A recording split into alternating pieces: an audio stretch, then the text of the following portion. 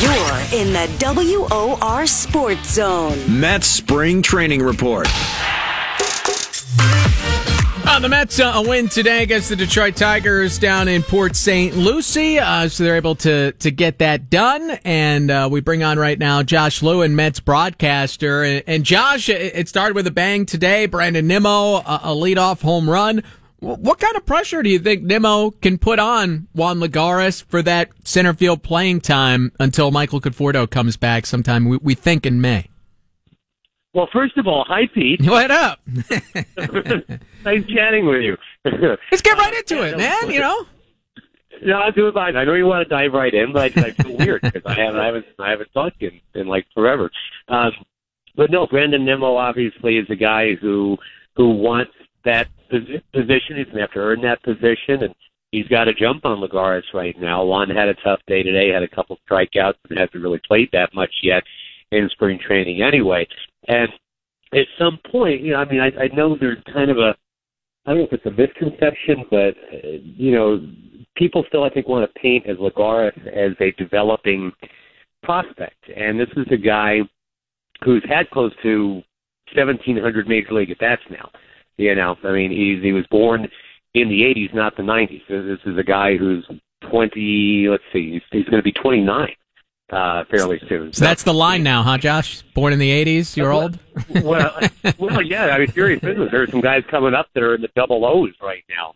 You know, some of these 17, 18-year-old prospects coming up. So, yeah, not to make you feel old, but if you're born in the 80s, yeah, you're approaching 30. So, and you know, and I'm a fan of Juan Lagares. I hope he really revs it up, and I hope he wins the job for now or a job going forward. But you know, Juan at some point absolutely has to get everything possible he can out of his ability. Now, he went off and worked on the whole launch angle thing, kind of remade his swing to get with the times, and they will give him that opportunity to prove that he can be not just a guy, but the guy. Meantime, Brandon Nimmo's doing everything right. So we got to keep in mind, too, it's just keeping the seat warm for Michael Conforto. I mean, that's really what we're talking about, and then they end up being a fourth outfielder, essentially. But Nimmo has done a lot of things right.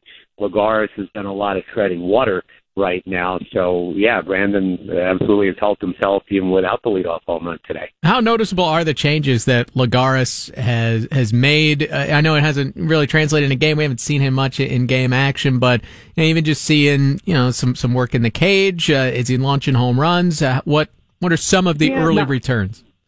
To be completely honest with you, I mean, I've maybe seen a couple rounds of his batting practice. It's not something that I go in looking to mine for at this point. And then maybe, you know, if I was given that assignment, hey, go watch Lagares take 100 swings, maybe I'd really notice something. Yeah. But, I mean, I know that he's worked on it, and, you know, it's just so tough to tell. I mean, you know, a spring training batting practice, I just don't think tells you what you need to know, and he just hasn't, you know, it's not like he's been facing Max Scherzer every day in live games. I mean, he's got, 6 at-bats now, you know, so, at some point we'll figure that out, and you know, the talk from those in the know, the you know, the hitting coaches and guys that do know the swing, say that it's new and improved, and I'll take them at face value on that. Talking again with Josh Lewin, Mets broadcaster right now. Jay Bruce, you know, hasn't played any first base thus far this spring. I mean, let's say Nimmo or Lagares does a phenomenal job in center field that first month, and they want to keep them in the lineup. An option might be to slide Bruce to first. Have you been surprised at all that Bruce hasn't seen any time there just to, you know, refamiliarize himself with that position? If it was March 27th, I would say yes, but no, I mean, not really. But you're exactly right. I mean, if Adrian Gonzalez doesn't have a lot of juice left in the orange here, so to speak, and if Dominic Smith still needs another month or 2 or 3 to really get everything right at AAA, that's an option. You can absolutely put Bruce at first, because he's willing to do it. I mean, he re-signed knowing that there was a possibility they'd ask him to do some of that. I know how much in baseball these days, and you know it too, that versatility is really valued, and I'm surprised to learn that, for example, they really haven't asked Jose Reyes to work in the outfield. He basically said, I don't like it, I'm not comfortable with it, and basically the Mets shrugged and said, okay, I mean, because they figure there's enough for him to do, just backing up at second, short, and third. But to me, these days, and all you got to look to is the guy like Ben Zobrist, who plays every position, that Swiss Army knife kind of guy for the Cubs now, and he killed the Mets with the Royals in the World Series.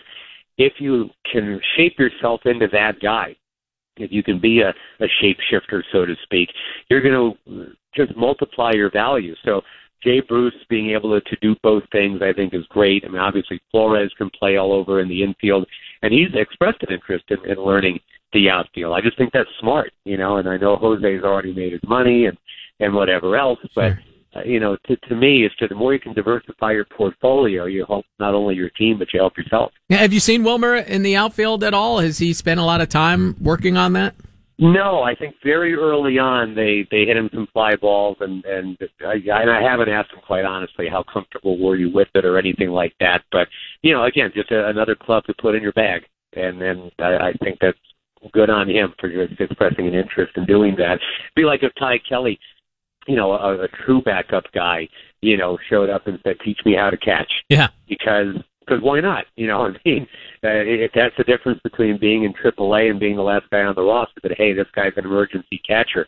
I don't know. I guess I'm just in that mood today to kind of be impressed by guys who want to learn more and do more and be more. And, you talked about Lagares, he's relearning his swing. I think that's great. Nimmo obviously never stops learning. He's got a thirst for what can I do better all the time. And by and large, I think the Mets have assembled a cast of characters who have that hunger. And I love that in any profession, people that want to get better and more diverse with whatever it is they do. Yeah, no, it's great to see in a lot of these cases. We chat with Josh Lewin right now. Any minor leaguers or any guys that maybe you hadn't seen a whole lot of going into this spring that have jumped out to you a bit? Guillorme. I love Guillorme. He had another hit today, and this is a guy whose glove is absolutely going to play. There's been a question about how much can he hit, but he's stinging the ball. Again, a very short sample. What is this, March 5th, 6th, whatever today is?